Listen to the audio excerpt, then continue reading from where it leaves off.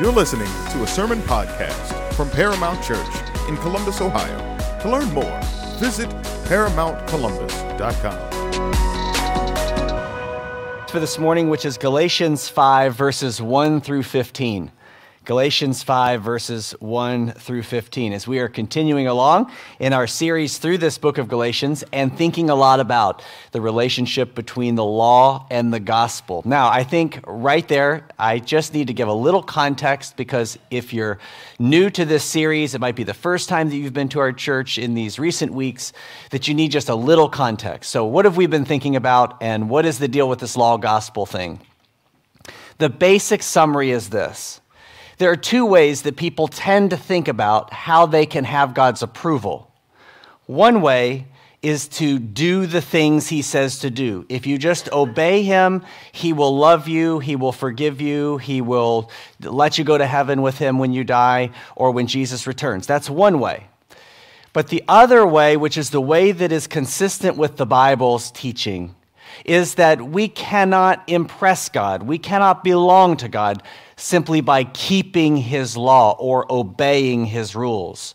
But rather, he saves us, he forgives us, he brings us into his kingdom on different terms, and those terms are simply this: to become friends with his Son. That no one can go to heaven, no one will be forgiven, no one will know everlasting joy unless we become friends with his Son, because that's what Jesus came to do, to befriend sinners like us. He came to live and die and rise again for us. So we're continuing through here, coming to chapter 5, and thinking more and more and more about the relationship between those two voices, the law that says, do this and you can know God, or the voice of the gospel which says, God has come to know you by grace. We want to understand how that plays out in the Christian life, and we want to grow our appreciation for the gospel. So this morning, we're going to answer one pretty big question with just a few pieces of an answer. And that question is this: what is the big deal with all this law gospel stuff? Why all the law gospel mumbo jumbo, make a sermon series, talk about this all the time, draw this distinction out? Isn't it just like semantics? What's really wrong with a little self-justification? Is it really that big of a deal that we all, and we do, that we all revert back to this legalistic way of relating to God, where we think things like, I've been a good Christian my whole life, and that's why these good things are happening to me. Is it really that bad to think something like that? Or to think the opposite? I've been a good Christian my whole life. I've obeyed the rules, and I went to church, and I read my Bible, and I tried to do everything right, and now bad things are happening to me. This doesn't make any sense. That's not the deal. Is it really that big of a deal to relate to God that way every now and then? That's an important question, because I think that as we think about the law and the gospel, that kind of objection or question can rise up in our hearts, because it can seem like we're just sort of splitting hairs about the way we talk about the Christian life, or this is just like a theological thing that we're going to try to get straight in our minds, but in reality, it doesn't really make a big difference. Is that true? Or does it really make a difference? We want to answer that question today. It might be a little bit also like to bring it maybe down to earth like this, especially at this time of year. Most of us, by now, have a Christmas tree up in our house. We have wreaths on the wall in here and some garland at the back and some different things to remind us of this season, to help us celebrate this season. But have you ever thought about how much work that is for such a short period of time? We pour ourselves into that. Now, we're not talking about the crazy ones who have had their stuff up before Thanksgiving and will have it up way past New Year's. We're just the sane folks here that put it up after Thanksgiving, and you'll take it down, maybe New Year's Day. Why would we go to all that effort? What is the big deal? To go to the attic, pull all the bins down, get the stuff out, put all the fall stuff in the fall bins, put up the tree, probably have to go cut down the tree or find it somewhere, put all the ornaments on it, all the decorations, when it's only going to sit there for 22 days. Why? And our sanctuary looks beautiful. Since last week and all of this was brought out and put up, why would we do that? We are only going to look at it for 12 hours, and it's going back in the closet. Is it really that big of a deal? It really is. Because we all have a sense in which if we didn't do those things, we just wouldn't be relating to the holiday the way that it's meant to be related to.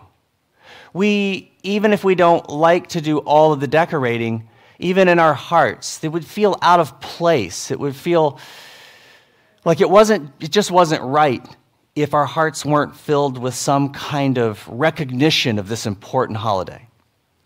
Well, it's very similar to the way we think about this law gospel thing. It does matter, and it matters far more than we think, and it's the reason why we should go to such great lengths to sort it out and to infuse it into our lives. And that's what we want to keep doing. And our next step this morning is to notice from this text in Galatians 5, 1 through 15, there are more than three, but three of the big reasons why this is a big deal. Here's the first. The first reason that understanding the relationship between God's law and the gospel in your daily Christian life is a big deal is because justification, that's a big word that just means being right with God, trying to be right with God by the law or by keeping his commands actually alienates us from Christ. This is a weird thing to think because I think naturally most of us would think that's what actually makes us belong to God. But in reality, as we've been seeing, it is not. And in fact, what we find this morning in these first 4 verses of the text is the shocking, striking reality that if we try to relate to God in that way, it actually works to alienate us from him. It actually works to kind of put a distance or a conflict, a tension between us and him. So this is the first truth. Justification by law alienates us from Christ. So here's what Paul's big concern has been throughout Galatians and actually throughout a lot of his writing. He is concerned about the detrimental role of legalism in the Christian life. That's what we mean by justification by law. It is a way to say that legalism is a way in which I'm going to hope in God or trust in God that he loves me because I do the things that he says to do. I meet the conditions of the covenant, and he pays me back with the promise. And so this is what Paul is concerned about, and we're going to get to see some of the reasons why. The first one is this. That kind of relating to God does not give life to the Christian life. It actually kills the Christian life because it leads to a kind of slavery. Now, the history of God's people, as we know, throughout the Bible, is a kind of slave history. Slavery in the Old Testament under oppressive earthly masters. Slavery in a much more profound way under the oppressive power of sin in our lives, which enslaves our hearts and actually is the reason why none of us could save ourselves. None of us could. No one in this room can wake up tomorrow morning and simply decide, today I'll be a Christian. Today I'll believe in Jesus. No one can do that because our hearts are captivated by sin and our hearts do what they want to do. And because of sin, we want to sin. We don't want to believe in Christ until he comes and he changes our hearts. So the history of God's people, the experience, has been a lot of this feeling and experience of slavery. And that's why we see something so marvelous in the gospel, and that is that Jesus came to set us free. Notice what Paul says in verse 1. He says, "For freedom, Christ has set us free." For freedom. And then he says, "Stand firm then, and don't submit again to a yoke of slavery." In other words, don't go back to that freedomless way of living in which you were enslaved and controlled by these forces, maybe externally keeping you focused not on Christ but on something else, or internally the slavery of sin that captivates our hearts. Don't return again to the yoke of slavery, because Jesus came for the very purpose to set his elect brothers and sisters, that's what we are to Jesus, free from the enslaving powers of this world and of our own sin, to give us real and lasting freedom. And of course, we know in our lives that doesn't mean that we will never feel some kind of mistreatment or somebody being condescending to us, or even perhaps that there would be, as there has been for Christians in the past and even today, a real kind of slavery.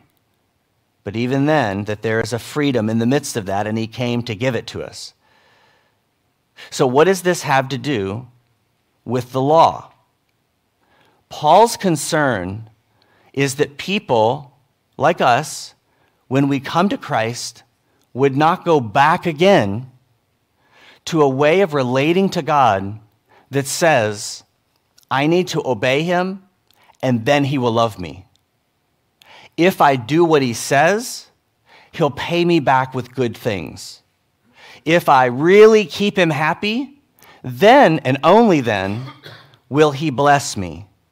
Because Paul says this is slavery.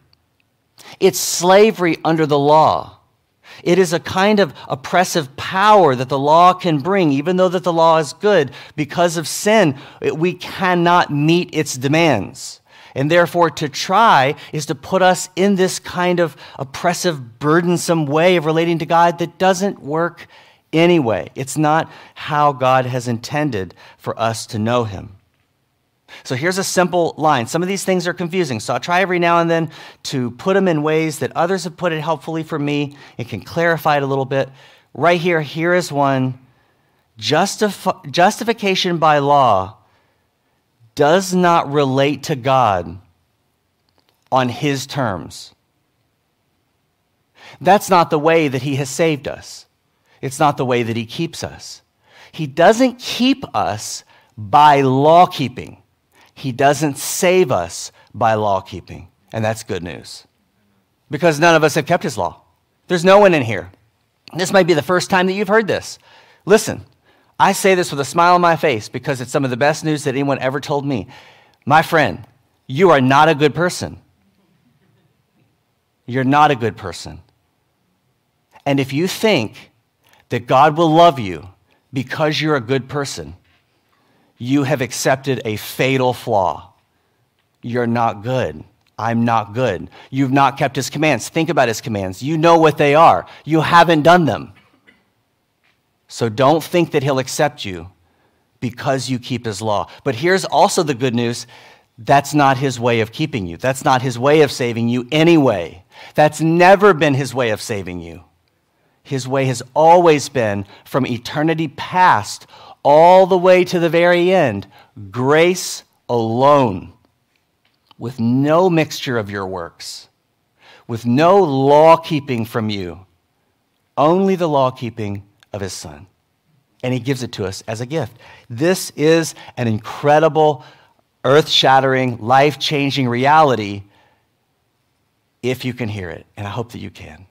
We're all trying to hear it more and more and more. His terms are grace through faith not merit through performance. You hear that? His terms of saving you, keeping you, loving you, forgiving you, taking you into his kingdom, giving you everlasting joy forevermore is not merit through performance. It is by grace as a gift, simply through faith in his Son and what he has done. That is, in a nutshell, the gospel. Notice what Paul says in verse 2.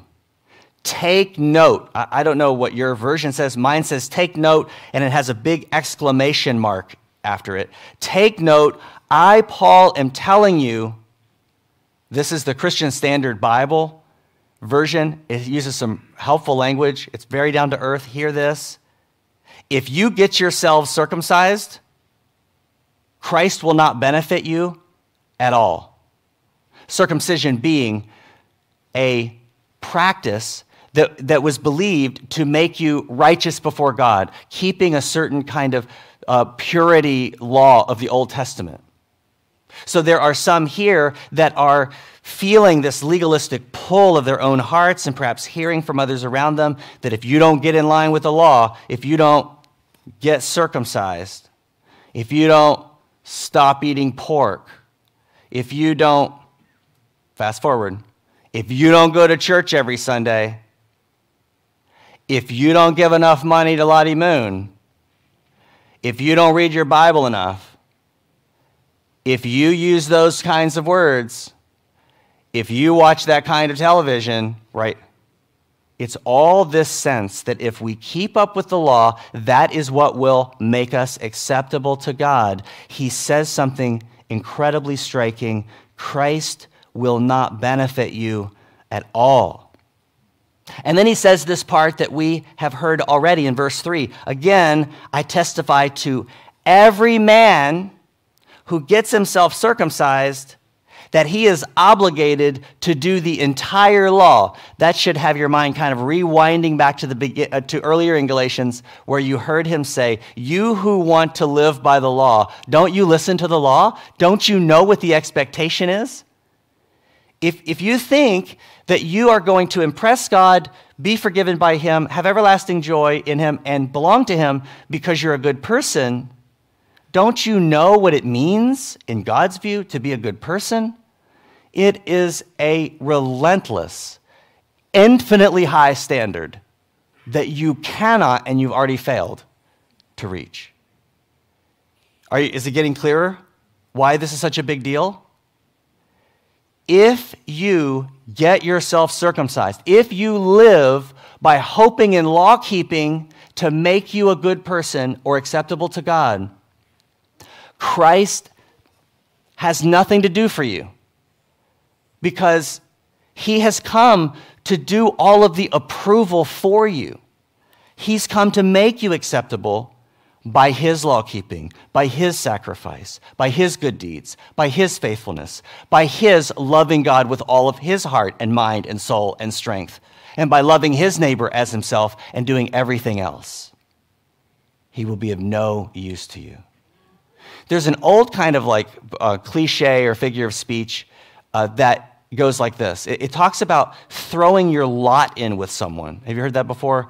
It's like you would throw in your value or your participation in with a group of people, right? No Ohio State fan would do this, but imagine that you now would throw your lot in with Michigan so that you could be part of a group that's moving forward. I'm not a Michigan fan. Relax. I'm not an Ohio State fan. I'm not saying something secretive. But that's what it's like. It's like throwing your lot in with somebody and joining their team. Or we might put it this way, even though we're Baptist. If you play cards and you push all your chips in on that hand, you're putting all of your hope on what cards you're holding. This is what he's talking about. Don't go back and throw your lot in with the law. Because if you do, what does Christ have to do for you? You have decided that you're going to do the work that's needed, that you're going to open the door to God's favor. But that doesn't work that way. You're pushing your chips in on the law. All right, be honest. Let's just be honest. Why is this a big deal? because it has everything to do with how you relate to God on a daily basis, and me too. And this is a central struggle for us because every one of us keeps going back to throwing our lot in on the law. You keep going back to thinking that that is either the central way that God approves of you, even though you're not hearing the law, or that's your fail-safe. You know what? Just in case Jesus didn't get it all done, I think I'll just make sure by being a really righteous person. That's kind of the logic. And Paul is taking aim at this in an incredible way. For the self-righteous rush, Paul makes two big points. There was that first. If you put your hat in with the law, throw your lot in with the law, you're obligated to keep it all. You better keep it all, because that's the route you have decided to take. So in this case, some people were looking to circumcision as that self-assuring work. You can think of your own. You have a list of them. You could just even take some time this week and make your list, actually on paper, then you would see them. Notice the ways that you do self-assuring work so that you feel good about your, quote, chances of being loved by God. You can make a list of that. This, for them, was something like circumcision and other things. And then in verse 4, there's that other big truth. If you throw your lot in with the law, you're alienating yourself from Christ. And notice what he says in verse 4. You have fallen from grace. Now, that does not mean that if you do this later today, that you lose your salvation and then you get saved again and then you lose your salvation. Obviously, that's not true because of the gospel. Jesus is going to keep us. We're in his hands, and the Father's hands are wrapped around his, and no one can snatch us away. Nothing can separate us, be specific about that verse, from the love of God, not just from God. Nothing can separate us from the love of God. Nevertheless, what Paul is saying in verse 4 is, you've fallen from grace. You've left your first love. You've left behind the terms of your actual relationship with God, and that is going to create a lot of turmoil in your life. Actually, it's going to pull you back into the cell of slavery again. You're going to experience the Christian life in those moments or days or weeks or months. You're going to experience the Christian life not as freedom, but as burden. You're going to become a person who is burdened all the time. It's on your face, it's on your life. You're weighed down because I gotta keep the law or else. And Paul knows that this is not true, and he's preaching the gospel again and again and again to them. So what this means is, for us to obey Paul's teaching here, is that our lives will have to become, and they are already, but to continue to be, lives of repentance. And the repentance will not simply be stop doing law-breaking, start doing law-keeping. Obviously, that's part of repentance. We are obeying. We are called to obey. We have been freed to obey. That's part of our repentance. But at the center of the Christian life, it means this. There will be an even more important repentance that happens daily. And it is that I repent of trusting in the law to save me and keep me, and instead trust by faith and by God's grace to keep me as a gift. That's the repentance. So that's an important thing to write down if you're a note taker. Your Christian life needs to become more and more, as does mine, more and more a life of repentance in which you keep coming back to freedom in the gospel rather than living under the burden of the law. So, first application this morning, embrace with joy a daily quest for joy and freedom in Christ alone. Instead of finding joy and freedom, so-called joy and freedom, in obedience, law-keeping, being a good Christian, find it instead in Christ believing, in Christ loving, in Christ resting. Find your joy and your freedom in Christ. Because for freedom, Christ set us free. That's the first. Reason number 2, faith working through love is what comes from Christ, not performance working for merit. See, we keep trying to say it in different ways. The law and the gospel draw out this distinction in different ways and words to try to help us. Here's the alternative. Paul talks about eagerly wading through the Spirit by faith for the hope of righteousness, who is Christ. Hear this in verse 5. He says, he's now taking us to the alternative way of living. It's not the be circumcised, keep the law, do your Christian duty, and that will keep you in the family. He says, for we, instead of living that way, await through the Spirit by faith the hope of our righteousness. We're awaiting the Holy Spirit's ultimate work because of our faith in Christ alone, not because of our works, the hope of our righteousness, who is Christ. It's a waiting for him to return because he is the very embodiment of our righteousness. He is the one to whom we belong. He is our hope. We aren't. It's not our performance. It's his grace.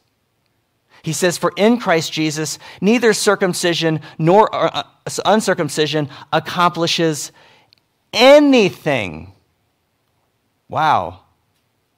What matters is faith working through love. This is the way that Paul describes a life of faith working through love, or faith saving through affection, our love for Christ. Here are the two paths. We'll say it another way. One is enslaving and one is freeing. Law-keeping, saving or sustaining us through our obligation of obedience is one way to live. That's what we've been describing in the law. This other way, though, and he's putting new words to it, is faith believing, saving and sustaining us through the love of grace. You're hearing it in just different ways. We need different words to help us understand exactly what is going on. That's what we see in verse 5. Again, these are two paths. They're two ways of relating to God. At any given moment, you and I are doing one or the other. We're either resting back on ourselves and the things that we think we have done, or we're resting back on Christ and all that he has done for us. We know that this is true even in daily life. We've used this example a lot because it makes sense to us. You don't have any friendships that work like this either. That's sort of the thing that is mind-boggling to me. Why would I think that that's the way my relationship with God would work? That I'd be a good little boy and he would be a loving God. That's not the way that it works in my friendships. I mean, do you think that it would work to have a friendship with even any ordinary human being in which we would have obligation to do something for them, and we're going to go to lunch today and talk about life because we have to. That's the rule. That's not a friendship, right? What if I came to lunch and said, all right, look, I got 15 minutes, let's get this done. What's going on in your marriage? Okay?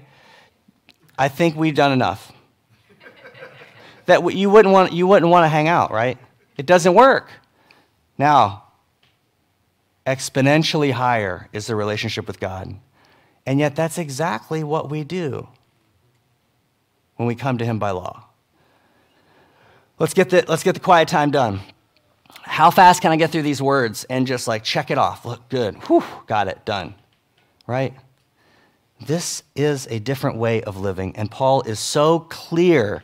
Just hear his language, one, and then hear his zeal. Still in verse 5, in verse 6. He says, for in Christ Jesus, neither circumcision nor uncircumcision accomplishes anything.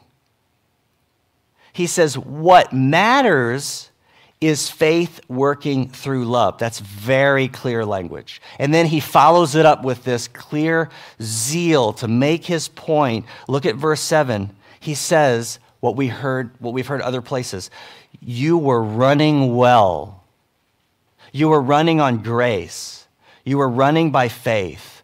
Who in the world prevented you from being persuaded regarding the truth? This is the truth. And then he says, the persuasion doesn't come from the one who calls you. This is not what God has told you. God has never said to you, if you do what I say, then I will give you grace. That's never what he has said. He says, I will give you grace, and it's my grace that will lead you to do the things that I say. It will be me working in you, not you working for me. So Paul is flabbergasted, though he understands, he knows this happens in his heart too. Who in the world persuaded you against this truth? That this is actually the way things work. He says in verse 8, this persuasion doesn't come from the one who calls you, and he warns them, be careful. Here's a good answer to the whole, why is it such a big deal? A little leaven leavens the whole batch of dough. He's using a good illustration here. If you do a little of this self-righteous thing, it doesn't seem like a big deal. Just put a little pinch of self-justification in there. A little pinch of, I'm going to help out with some law-keeping, and that just makes sure things are good. It will not stay there. It will swell and grow into the rest of your life, and your life will be taken over by it. Again, back to the slavery concept. A little leaven leavens the whole batch of dough. He says in verse 10, he's being so hopeful and prayerful, but I myself am persuaded in the Lord that you will not accept any other view. You'll come back to the truth again and again and again. But whoever it is, here's the zeal, whoever it is that is confusing you will pay the penalty. Obviously, these are people who are outside of the covenant. They're outside of the family. They're coming in, causing distraction. These are false teachers. These are troublemakers. They will pay the penalty. Now, brothers and sisters, if I still preach circumcision, why am I still persecuted? Obviously, I'm not. If somebody told you I was saying that you got to keep all the laws in addition to your faith in order to be in the family, obviously that's not true. Because if I was preaching that, everybody would love me. But I'm being persecuted. In that case, the offense of the cross has been abolished. I wish those who are disturbing you might also let themselves be mutilated. He's just using a graphic term for circumcision. You're getting a sense of what Paul thinks about this. Tell us what you really think. Tell us what you really feel, Paul. I hope they mutilate themselves because they are causing trouble at the very center of the Christian life, and they are persuading you of something that is essentially, it is foundationally untrue. And this might be true of you as well. When you initially came to faith in Christ, you might be able to remember those days. Our memory fades with time, that's okay, but if you can remember that, when your faith was new and it was all of grace and it was all of gratitude and you were so persuaded that there was nothing that you could have done to save yourself. There was no amount of law keeping, and you are grateful for Jesus to shine on you and to show you his grace and to take you just as you are, in fact, in spite of who you were, and you just rested in his grace. You didn't try to pay him back. You didn't try to earn anything from him. You just received the good gift, and it changed your life. But now it's not always that way. Now that's not the way that we always think about things. But instead, because of sin living in our hearts still, it stirred us back up to this old way, and we have moved back to the law. Paul's very protective about this. He's very protective of his sheep. And this is central in his mind. Second application this morning then is similar to the first, but a little different. Embrace with joy a life on grace. That your life is built on grace. And do this, here it is, by drinking deeply of the gospel every day. A little leaven leavens the whole lump. We have to have the constant sprinkling of the gospel into our hearts all the time, or else you will turn around a year from now and there will be leaven everywhere. There will be self-righteous, self-justification everywhere in your life. It will be like the way you live, and you'll be miserable. You will be miserable. Paul is warning against it, and he's offering something different. And this is the last reason this morning that we'll see, is that in addition to the first two, about this way of life, alienating from us from Christ and the true way of the gospel, coming from Christ. It's what Christ does in us, faith working through love. Last is that this freedom that he's talking about, which we should call gospel freedom, that's what Paul has in mind. It actually cultivates the love of Christ in us. Not only love for him, but overflowing love to other people. That makes it a big deal, because that means that this is not a personal thing. It's not just like, what's the big deal with law and gospel? I mean, doesn't that just affect this little part of my life? And isn't it just semantics? And it doesn't really make a big difference in my daily life. It doesn't make any difference in my relationships. Actually, it does. And that's what Paul says. Because it's this that cultivates love. And the opposite, that kind of self-justification, will not cultivate love in relationships. It will kill even the relationships that we have. Notice the last few verses, 13 through 15. Paul shows us again what real freedom in Christ will look like. The first part of 13. For you were called to be free. Man, he said it again in a short time later. You were called to be free, brothers and sisters. Only don't use this freedom as an opportunity for the flesh, but serve one another through love. There it is. What will this kind of gospel mindset do in your family or in our church or in your neighborhood? It will lead you to serve others through love.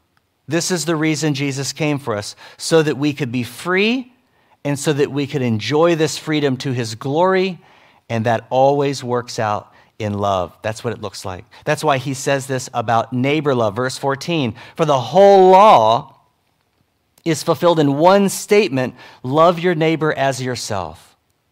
When you come to Christ, it's the reminder that when you come to Christ to rely on the gospel, it's the gospel that comes first. The grace comes first and then works out of us obedience. Therefore, our obedience is not transactional. It's not a payment. It's not cash. You know, I'm not paying God cash of my obedience. He gives me back, right? It's the opposite. Actually, he delivers to us the resources that we need, and then out of us comes this obedience that works out in gratitude. And that's why he says the whole law, once you see this, you will give yourself to law keeping in a whole new way, not a burdensome way, not an enslaving way, not in a self-justifying way, but rather in a loving way. You will love your neighbor as yourself. It's really counterintuitive, isn't it? I read recently, this was really interesting. Did you know that hot water freezes faster than cold water? Did you know that? Everybody's looking at me with blank stares. That's what I did. I didn't know that. That's not what I would think. It's a reminder to me that the things aren't always as they seem to be. Some wild things happen that I didn't expect. This is another one in a spiritual sense. I would not expect that the freedom of Christ would lead me to greater love, greater dependence on others, greater interaction with other people. I would think that maybe it would lead me out into independence. Isn't that what freedom is? Freedom is getting to do what you want, right? It's getting to do anything that you want and being an independent person. Not in Christ. It's something even better than that. It's freedom to love. In other words, apart from Christ, we're not free to love because our hearts are enslaved and his freedom opens the door for us. This is an amazing truth. And Paul again gives this this simultaneous warning and promise. As we come to a close, look at verse 15.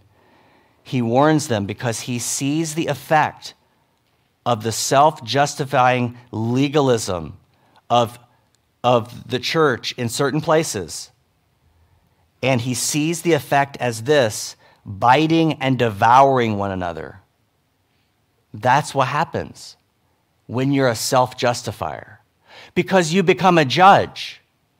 You become the judge of everyone else because you think, I've kept the law. Why are you keeping the law? And since I keep the law, I'm going to tell you how you're not keeping the law. And then you bite and devour because everybody's doing that, right? You got a bunch of self-righteous, self-justifying people in a room, and what do? They don't love each other. They condemn each other. They judge each other. They criticize each other. That's what happens. But here's the beauty.